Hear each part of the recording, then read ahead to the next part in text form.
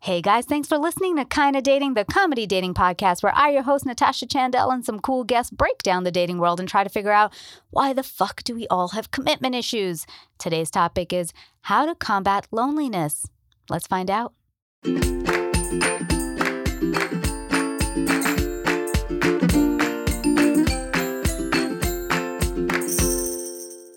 Hello, friends. I'm Natasha Chandel, and you're listening to Kinda Dating. Aisha is unavailable today, but you have moi. If you like today's episode, please remember to subscribe to the podcast wherever you get it and leave us a 5-star rating or review. We're also on social media. We're at Kinda Dating across the board, and I'm at Natasha Chandel on Instagram, Natasha_Chandel on Twitter, Natasha Chandel Official on Facebook. Our lovely Aisha is at Aisha Says Dance across the board. I am so excited to introduce our guest. She is calling all the way from Germany, friends, but she is a psychotherapist and director of Sidewalk Talk, a global street listening nonprofit. I'd love to welcome Tracy Rubel. Yay! How Thanks, are Natasha. you? I'm good. I'm so excited to be here. Oh my God, we're so excited to have you. How's life in Germany right now? So this is, I think when this episode comes out, it's probably 2 weeks into COVID. Yeah, well, I'm hoping that our conversation connection will be okay because I think everybody and their brother is now using the internet to communicate and work. Oh my God, yes. I thought that yesterday. I was like, what if we're all in social isolation and Wi-Fi goes down? That would be interesting. Like we're all actually I know for me and a lot of my psychotherapy clients, they might not have therapy with me, right? Yeah. We'll all be talking to the walls. I don't know. Tracy, we ask every single guest before we start, single or in a relationship? In a relationship. Woohoo! I don't know why woohoo. Single people, woohoo to us too. But this episode we're talking about loneliness. I'd love for you to first just quickly explain what Sidewalk Talk is because I think it's a great nonprofit for people to be a part of if they're interested. Yeah. So by trade, I'm a psychotherapist, but I volunteer my time to lead this street listening project. And it all started in 2015 because of the uptick in gun violence in our society and the uptick in mental illness. I actually wanted to sit out on a sidewalk kind of because I was curious, what the heck is going on that's causing all this stuff?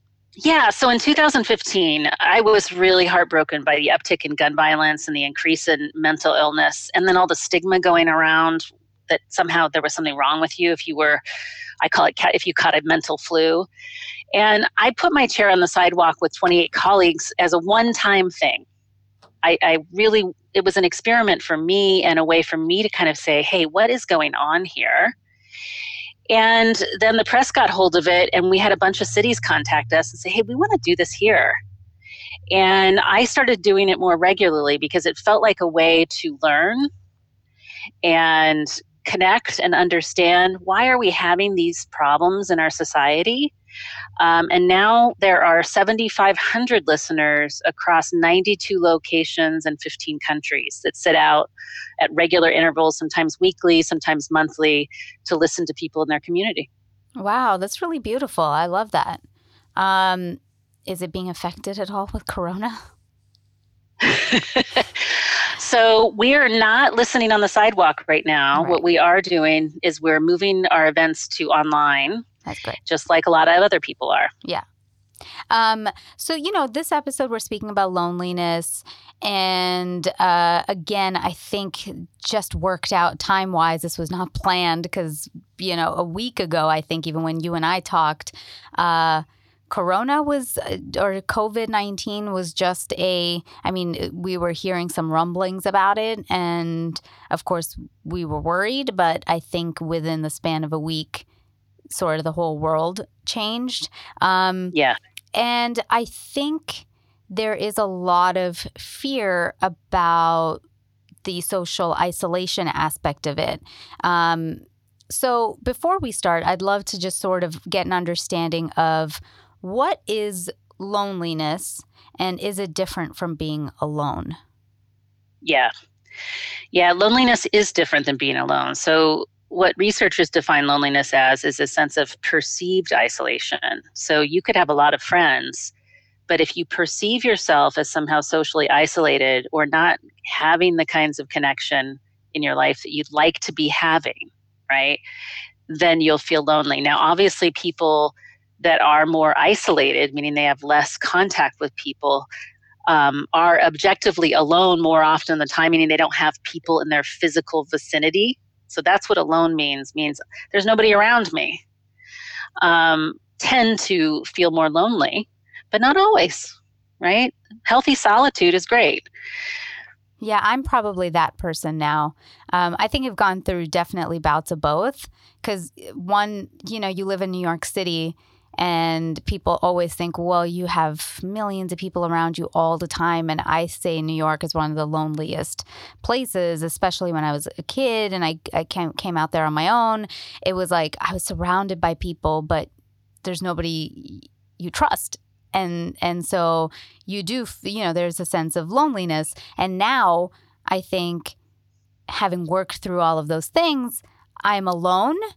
And like my family currently during COVID, of course, is all together in Canada. And they're just like, are you okay? Are you okay? Are you okay? And I've been like, guys, I'm actually really good. I have so much stuff to keep me busy. I'm kind of excited to be chilling by myself and not having to take meetings and like talk to people unnecessarily. So I definitely, I'm glad you explained that difference.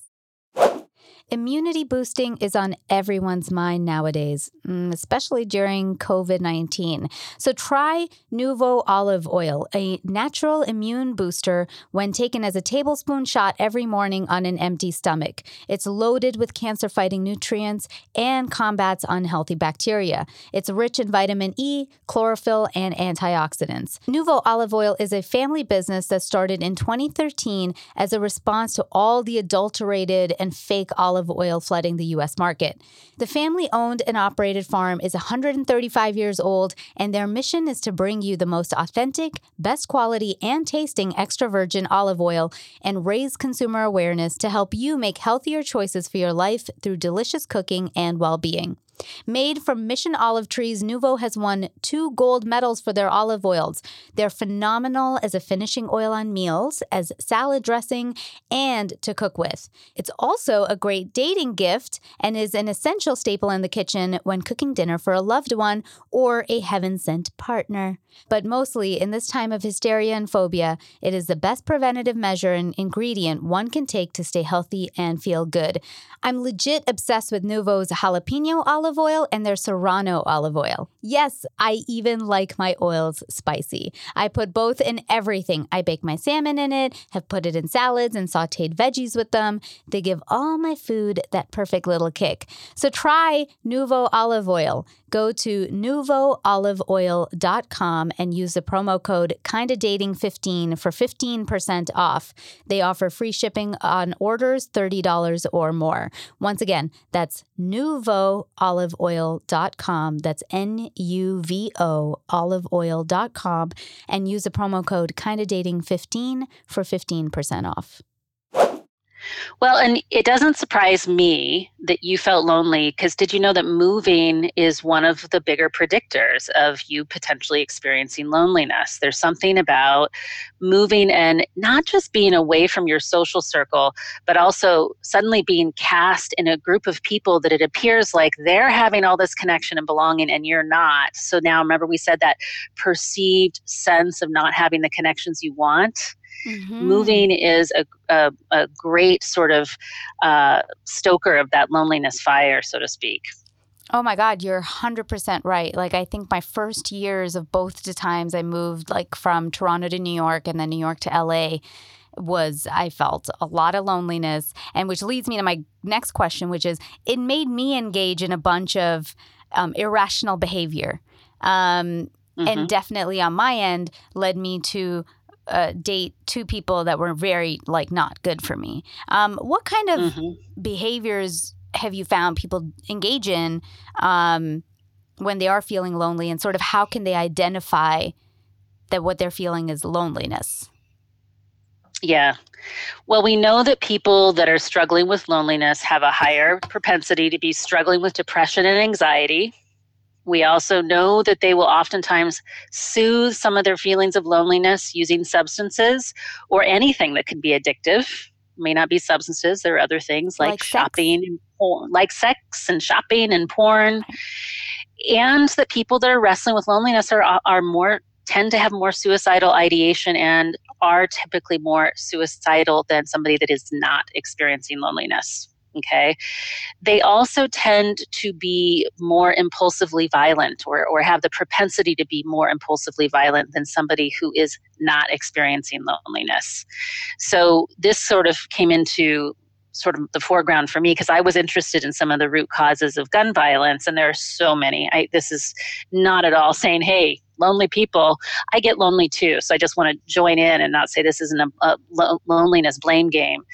But when we're looking at how to create a society that is safer and healthier, I'm interested in all the inputs for loneliness. And sometimes when you're feeling really lonely, you might act impulsively and even violently. Yeah. Some interesting behaviors too, and we can see this playing out in our society. One of the ways that we might behave when we're feeling lonely is, I don't know if you've ever done this, but have you ever gossiped about somebody else and kind of threw them under the bus because it made you feel closer to the person you were gossiping with? Yep. Right? It's called common enemy intimacy. So we will create a common enemy and that'll make us feel close, right? So that's one behavior that you can look for. Also, people that are wrestling with loneliness behaviorally often are calling to work sick more often, or they're less engaged employees overall. And then, you fill in the gap through sex and dating, trying to find a person to love you enough or fill that hole inside. So you may not be making the best dating decisions when you're feeling lonely. And even people in relationships, right? Like you stay in something, like people always think, oh, well, if you're in a relationship, you're not going to be lonely because that's what they're thinking is filling the void. And then you end up in a relationship and you feel even lonelier. And then you stay because you're scared of feeling lonely. Yeah. It's a weird cycle. Yeah. Well, and then this is where I'll bring my couples therapy training to bear. I do think that there is a propensity to stay longer if we have an attachment status that has us feeling afraid of being alone and afraid of being abandoned. So that means we tend to lean on a more what's called an anxious attachment status. It says, I really feel scared when I'm not with a partner. Right? Mm-hmm. And so if you were to combine any of those prerequisite circumstantial things that might elicit loneliness, and you couple that with an anxious attachment status, then in terms of your dating life, you might be compelled to stay in something longer than your brain actually wants you to, right? Yeah. I mean, I talk about on this podcast this guy that we call Crazy Guy. It was a very genuinely abusive. We've all had him, Natasha. Right? Let's be honest.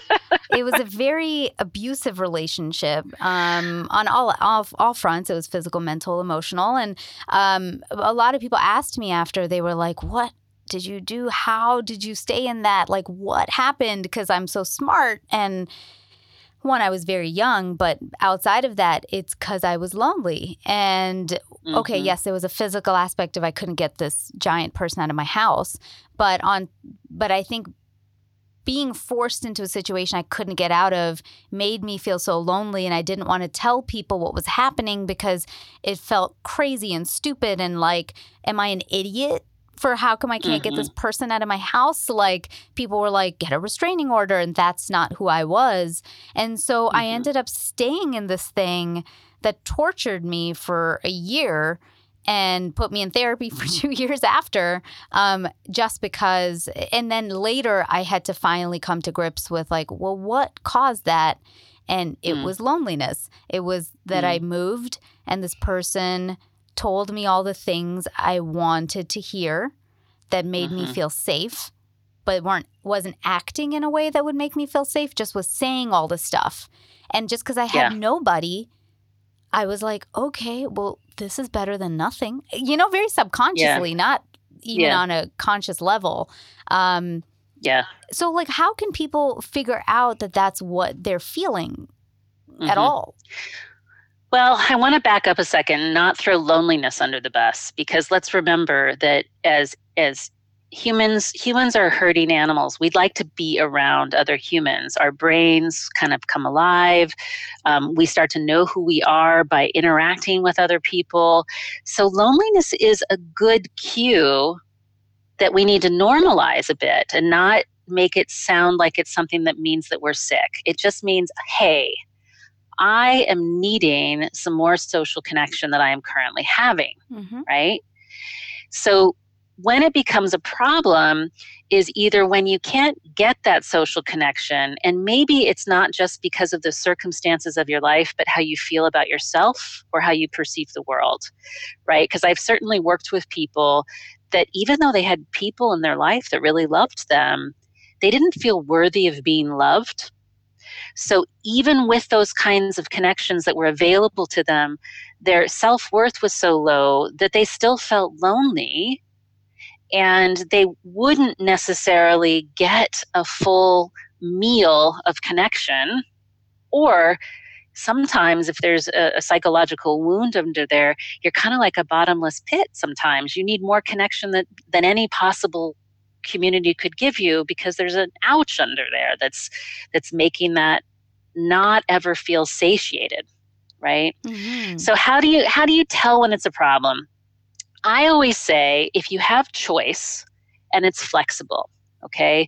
So if I feel lonely and I can go, gosh, I'm feeling really lonely, I'm going to call up my friend. Or I'm feeling really lonely and I'm in a new town, I'm going to take some action to go meet some new people, right? Suddenly I have agency and choice, right?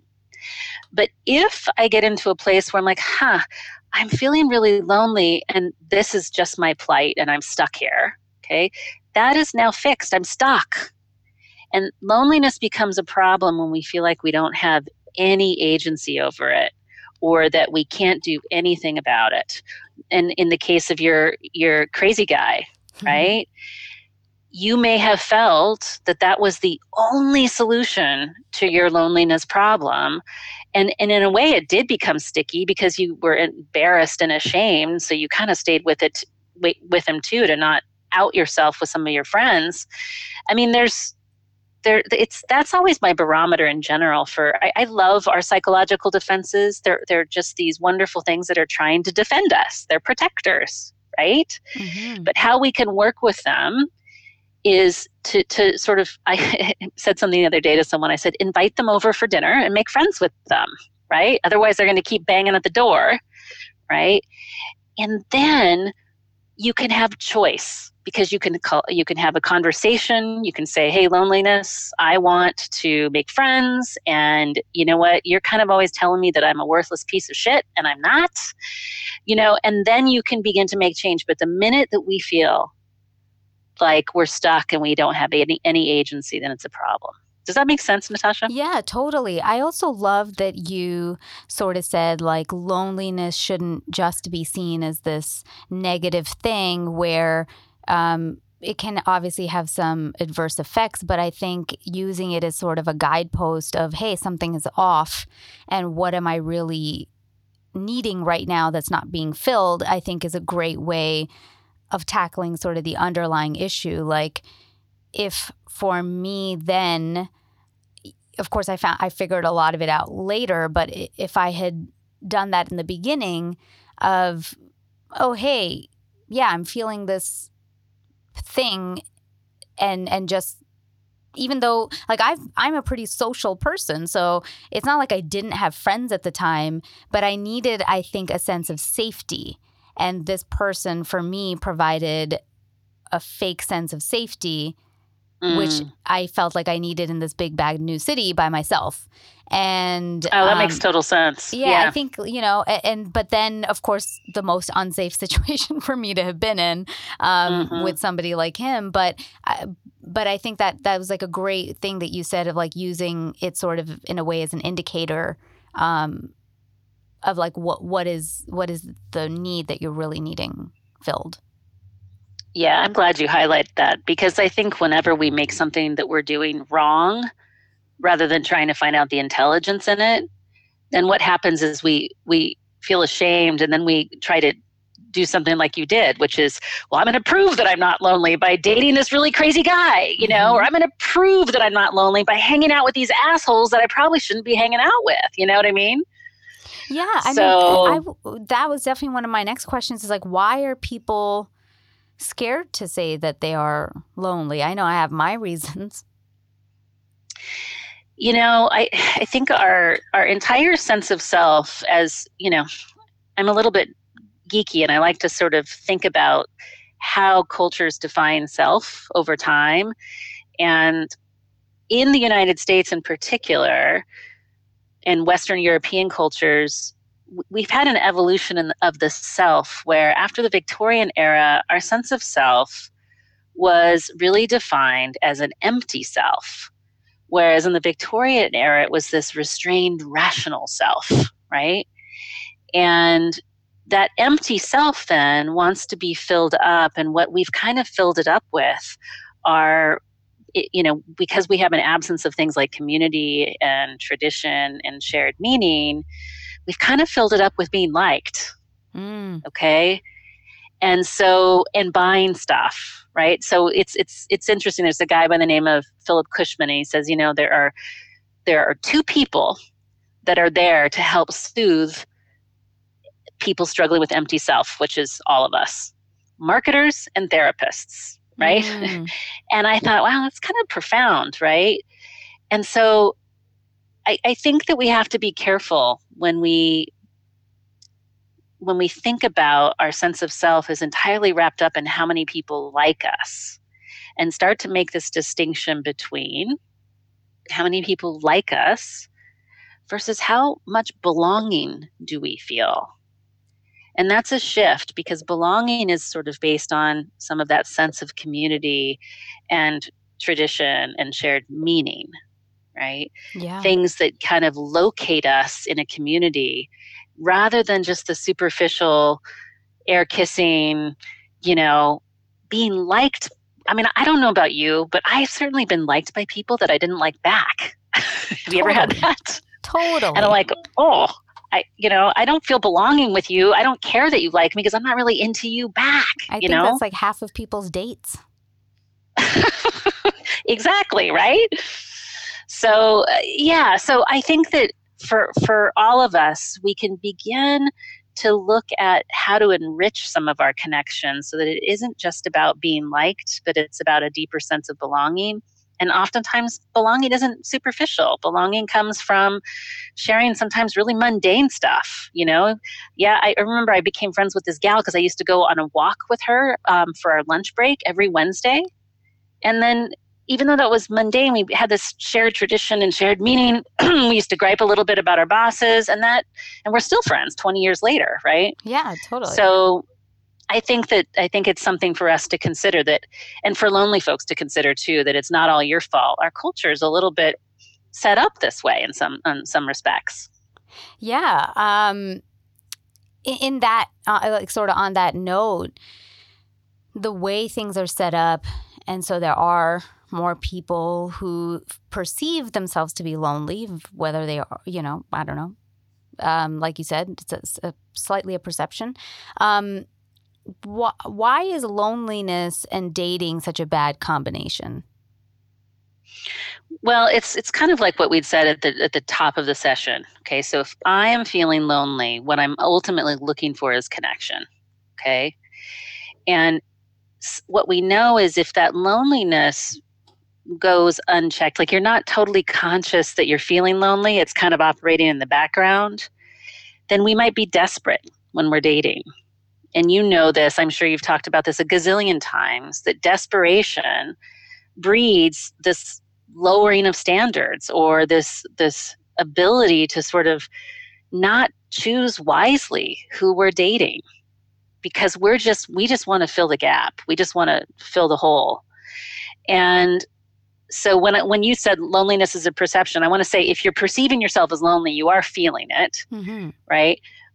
But I think that we can begin to work with our perceptions and work with the realities of our life, because some people are perceiving themselves feeling lonely because they actually don't have anyone. The two go hand in hand, and some people just have low self-esteem. So if you're dating and you're feeling lonely, you may go on a second date or a third date with somebody that you normally never would, and they may turn out to be crazy guy or gal. Yep. You just don't read the signs. You just don't see that, hey, this person isn't reliable, or this person is abusive, or this person is phony, or we don't have anything in common, et cetera, et cetera.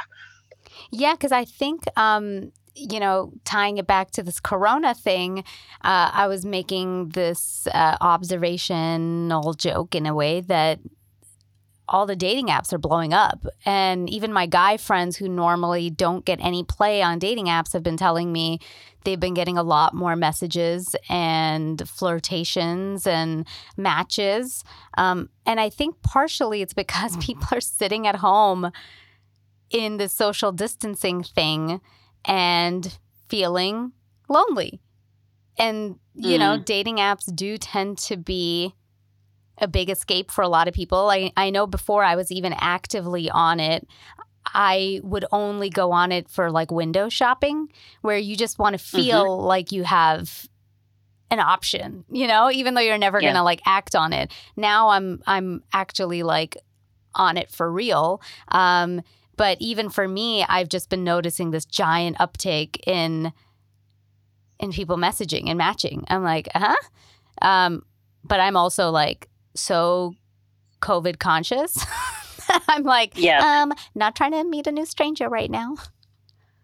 Yeah. So I mean, what would you say to those people who are in sort of sitting at home right now in social distancing, kind of practicing that and swiping away? Well, I say swipe away, honestly, but do it with a little more consciousness, because I think the impulse to want to reach out is a healthy one. If you're feeling like you're not getting enough social connection, I think it's incredibly brave, and I think it's healthy to reach out. But I'm hoping that folks listen to this conversation, go, okay, and right, I need to know that there's something else operating behind the scenes that I might be trying to soothe by getting on these dating apps, and have a little bit more clarity about that, so that when you can shore yourself up inside to maybe not feel, like I kind of sometimes describe it, loneliness as feeling kind of empty inside, right? That you maybe work with that a little bit before you go on the date, right? So that you're not blindsided by maybe a person that maybe you don't have a lot in common with. But at the same time, I think that there's another positive about this. It may not just be loneliness that's driving folks onto these social apps. I know a lot of people that are type A that work their buns off, and suddenly their workload is slowed down massively. And so I think that there's more people have the time to reach out. And I'm hoping that that's part of it too, that it's not just that we're using dating apps to soothe away our sense of disconnection. Yeah, because there's definitely a lot of positives, right, to this isolation, I guess, in a way. I've been hearing a lot of people saying they're FaceTiming and talking to their families more. I mean, I've talked to my parents a bunch of times in a day just because they're sitting home bored. So they call me now. And my brother, and I mean, I talk to them generally every day anyways, but I notice like with my friends, we're all kind of checking in even more because people have, like you said, less to do. Yeah. So that's, I guess, a positive of.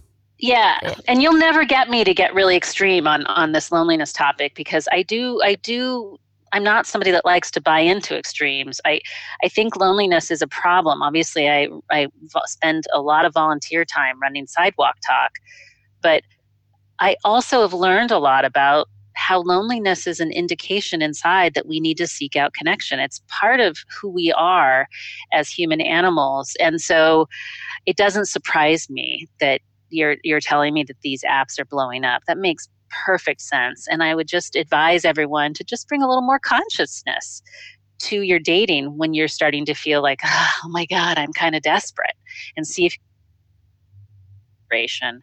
and then connecting with others from a place of wholeness. I think you cut off on that last sentence. So I would advise people to move from, rather than a place of desperation, a place of wholeness. Yeah, that's great, because that's kind of what I was wondering, is what is that balance? Because you're never sort of going to fix this. I don't know. You're the expert. Do we ever fix this feeling? I think you'll always kind of go through periods of your life and phases of your life where you're going to feel lonely. So you can't not date until you're fully whole, because that might, I don't know, forever fully whole. But what is the balance between not getting out? You know what I mean? There's some people who date out of loneliness, and you know that they should not be on the streets. You're like, you are the type of person that should not be here right now. You should be figuring out what's going on, really, and then coming back, because I think hurt people. And then those, that loneliness creates loneliness in others because of a bad relationship or whatever. Yeah. Yeah. No, I think that you're right. I think it's something that and I love that you're making space for this. Then there's pressure off people to somehow get this loneliness thing right. And there's nothing wrong with you if you feel lonely. And I think it means there's something right with you, but it can be problematic if it's stuck, like I'd said before. There are some people that have some early life injuries psychologically that just have them seeing loneliness even just everywhere they go. Like you'd said, they shouldn't even be on the street. And they probably need to get into some therapy or some kind of coaching, anything that works for them, so that they can access a sense of wholeness more of the time than they currently are. But if you're somebody that feels lonely sometimes and feels whole other times, great, just dance with it and embrace it and go, okay, I'm going through this right now, and write it out, right? And start to become in touch with all the things that lead to you feeling more whole and full inside, where you feel confident and you feel connected to yourself. You feel connected. It's really important to keep your outside friendships solid while you're dating, because that helps shore up that sense of fullness, right? Yeah, because that happens a lot, right? People get in relationships and then they disappear. Yep. Into the relationship.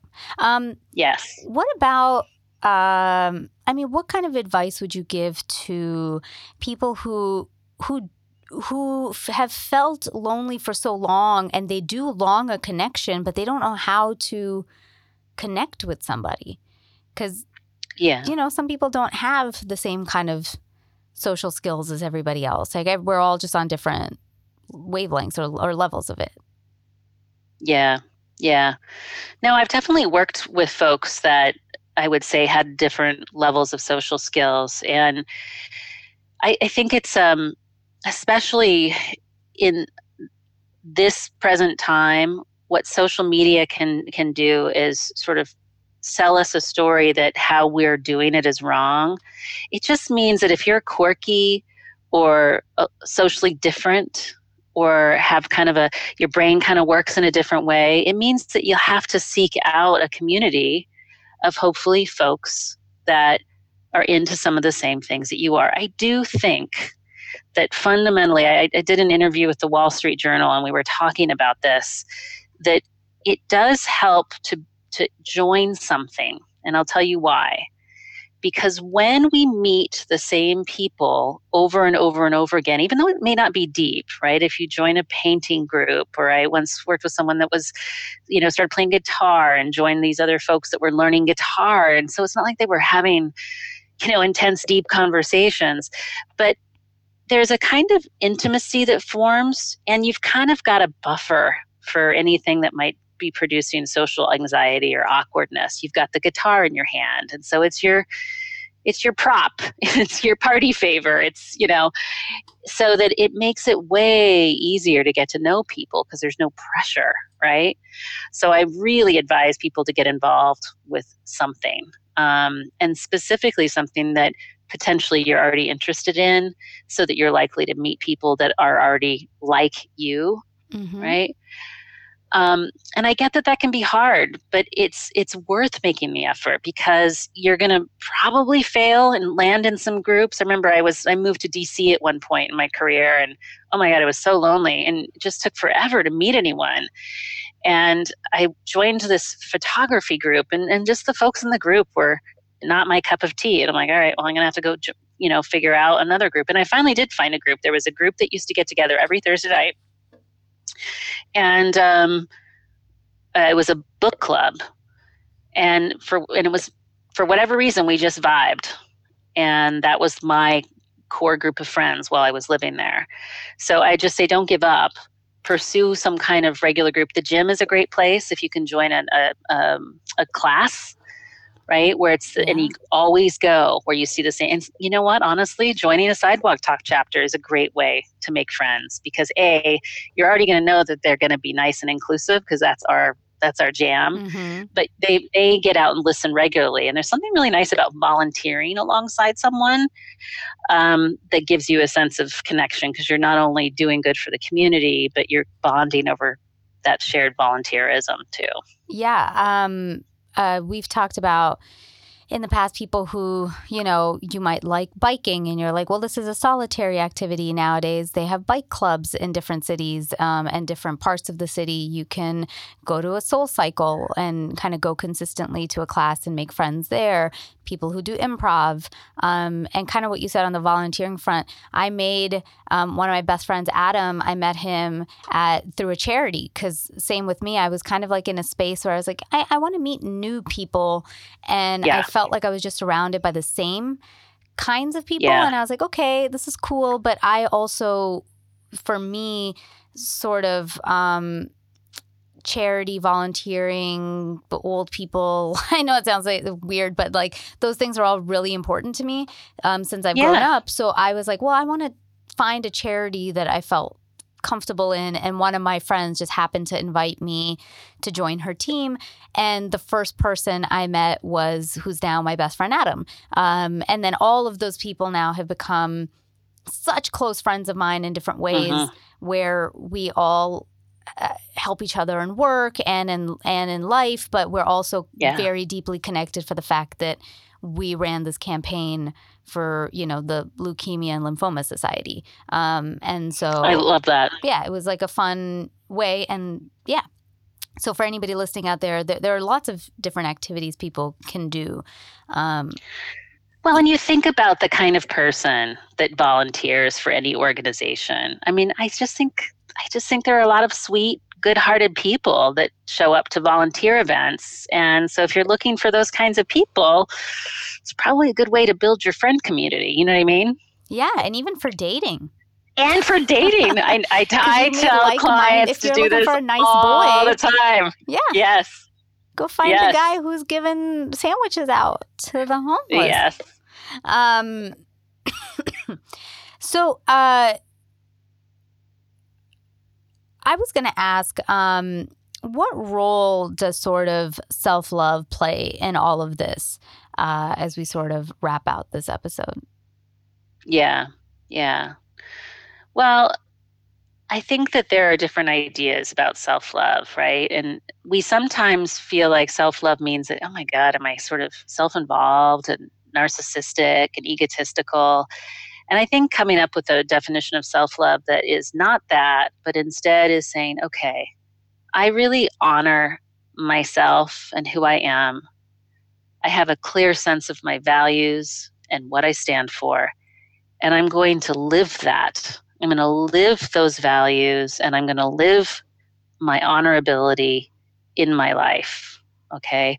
So it's self-love isn't going and getting your nails done or going to the gym. That can be part of it, right? If taking care of your body is an act of care for yourself. But I think it's also deeper than that. I think loving yourself is also showing up with your values intact right? And really honoring what you stand for. Oh, I really And love remember, that. and remember when we talked about dating that, and I said, you've got to be whole, you've got to show up whole.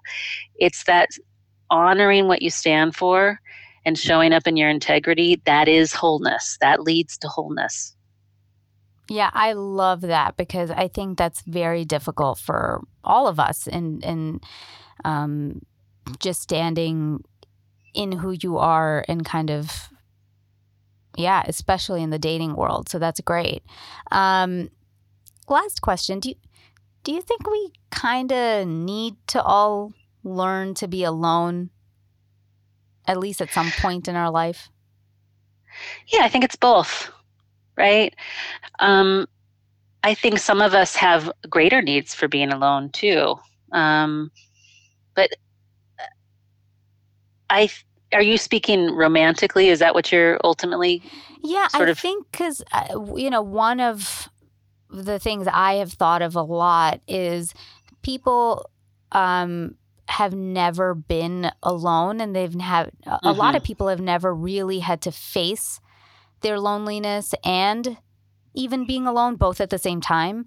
Yeah. And because of that, I think we again just come back and make decisions that we shouldn't be making.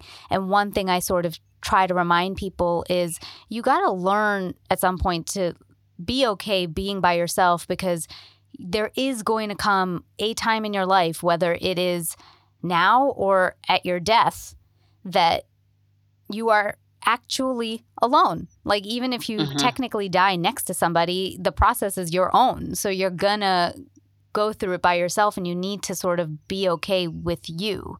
That was like a morbid example. But I might hold it a little. I might hold it a little differently than you. Yeah. And I'm going to try not to be too psychobabbly here and get into theory too much. But when we are becoming a grown-up, part of the way that we do that is we separate from mom and dad, and certainly different cultures.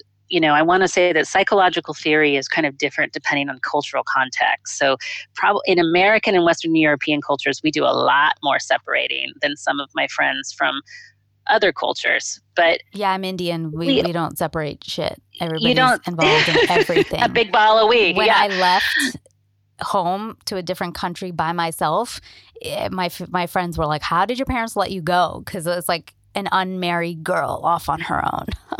Yeah. So I'm trying to be very careful about not sort of creating this lens that's kind of monolithic. But even for you, there was some kind of developmental need to go, who the heck am I? That perhaps had you needing to leave home, right? 100%.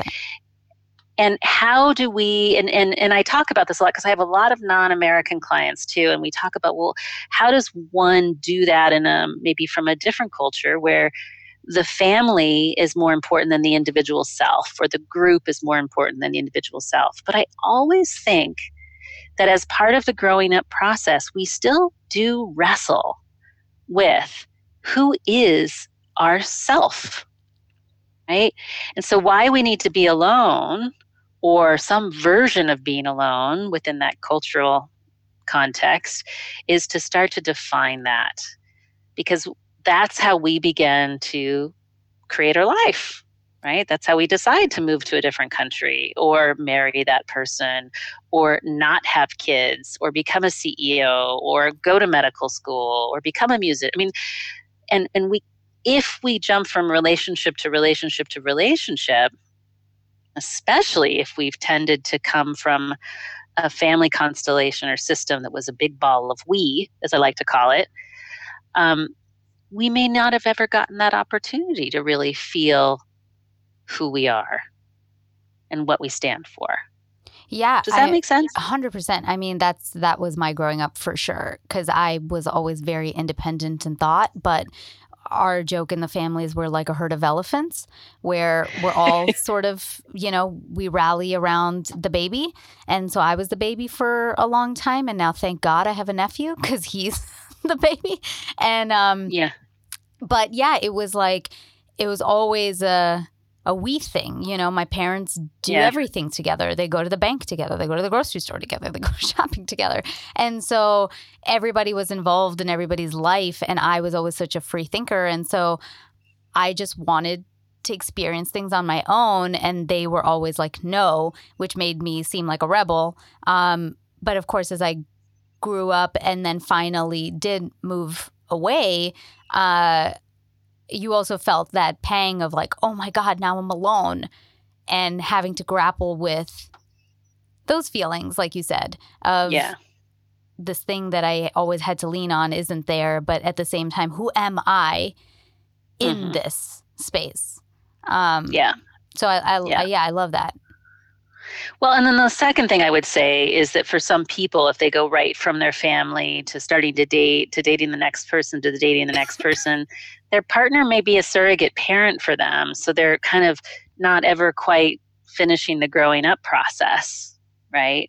And so that's the other, you said, well, why is it necessary to be alone? That might be another reason why it's necessary to be alone, because maybe we're getting into a series of romantic relationships where we're just getting parented again. We're getting into that, recreating a sense of family because it's too scary to grow up, to adult, Yeah. Girl, you're preaching, you're literally saying exactly what I've done. Like, it took me so long to finally be okay in who I am. And I felt like I was always learning about myself through these people, but also trying to, like Crazy Guy was a great example of loneliness in a way, trying to fix a relationship. Because a lot of people asked me, they were like, again, why this person? And it took me a lot of therapy to realize, oh my God, it felt normal because of what I grew up with my dad. Not I didn't get abused, but this person of like having this hot, cold, up, down, constantly chaotic relationship felt normal because that's what my parents' marriage was for a long time. So, where you're kind of like you said, now I'm like, oh wait, maybe it felt like home, where I wasn't totally growing up because I was like, oh, I know this dynamic. I know this feeling good one day, feeling like shit the next day. And that's totally normal, by the way. The brain just likes what's familiar. Yeah. So how do you break that? It's being intentional and educating yourself. I don't want to tell everyone that they need to go to therapy because I hate that kind of crap. I think there are lots of ways to grow. But, one thing that Dan Siegel says, who's a UCLA psychologist, he said, it's really important that everyone has a cohesive story about how they became who they are. And so if I were to say what you could do that's free, you really do need to sort of take an inventory of what are all the things that have made me who I am and write it down, right? Because that'll help you catch yourself when you might be just going for the familiar rather than for the intentional. Autopilot versus driving that damn car. Oh, I love that. I love that. Tracy, thank you so much for being on this episode. It's super fun. You're not done. We do something called 6 questions with all of our guests. Fun. Right? It's however you perceive the question. Okay. And, just take it like a little mini rapid fire. Okay. Are you ready for your 6 questions, Tracy? Ready and nervous, but ready. You got this. All right. What is the first thing you notice about a potential partner? I can only pick one. Oh, no, I know. First thing. I was going to say eyes, but honestly, let's be honest. It's their vibe. Yeah. It's always their vibe. If they're crabby, I notice. And if they're really like happy, I notice their vibe first. Love it. What is your one deal breaker? Lying. Good one. Easy. What turns you on? Am I going to say this out loud? Okay, Yeah. This is so random though. I love the veins in men's forearms. Wow, that's the most specific thing I've ever heard. I love it. I say broad shoulders. It's just so random. Yeah. Like I will literally get hot and bothered if a guy's sleeve rolls up and he's got like strong forearms with veins popping out, and I'm like, oh God, you've got to turn away. You like athletes, I have a feeling. Yes. What are one of your strengths and one of your weaknesses in relationships? I'm super spontaneous, and I think that means that I'm anything. I'm fun. Anything goes. I'll try anything. There's nothing that I would probably say no to. But it also means that I can be kind of flaky and flighty. Yeah. Tracy, what is love? What is love? Okay, well, I'm going to throw this to someone that I actually. Bell Hooks wrote this book. I don't know if you've heard it, All About Love. No. I read it years ago, and I don't know if I'll get it exactly right, but she had this definition of love. She said, love is a verb, and it's the action of caring for your own and somebody else's spiritual growth. I know it's really woo-woo. No, I love it. Your last question, besides I love you, what 3 words would you want your partner to tell you? You inspire me. Nice. I love it. Tracy, thank you so much for being on this episode. You're coming back for one more, so hang tight. But how can people find you on socials? And just any websites, anything you have? Well, you can go to my website and get all my social media stuff. It's just my name, TracyRuble.com, which is TracyRuble.com. And then please, if you want to come volunteer with Sidewalk Talk and practice listening, meet some really cool people at sidewalk-talk.org. I love that. I actually might hit you up for that. Cool. Yeah. So guys, the link will be in the description, so you can check it there and follow Tracy on all the social medias. We are also on socials. We are at Kinda Dating across the board. I am at Natasha Chandel on Instagram, Natasha_Chandel on Twitter, Natasha Chandel Official on Facebook. Thank you so much for downloading this episode. If you could please take a few seconds and review us on iTunes, we'd be so grateful. Also, send in your stories and thoughts via voice memo to kindadating@gmail.com. Finally, I know it seems tough out there, but just try. Till next time.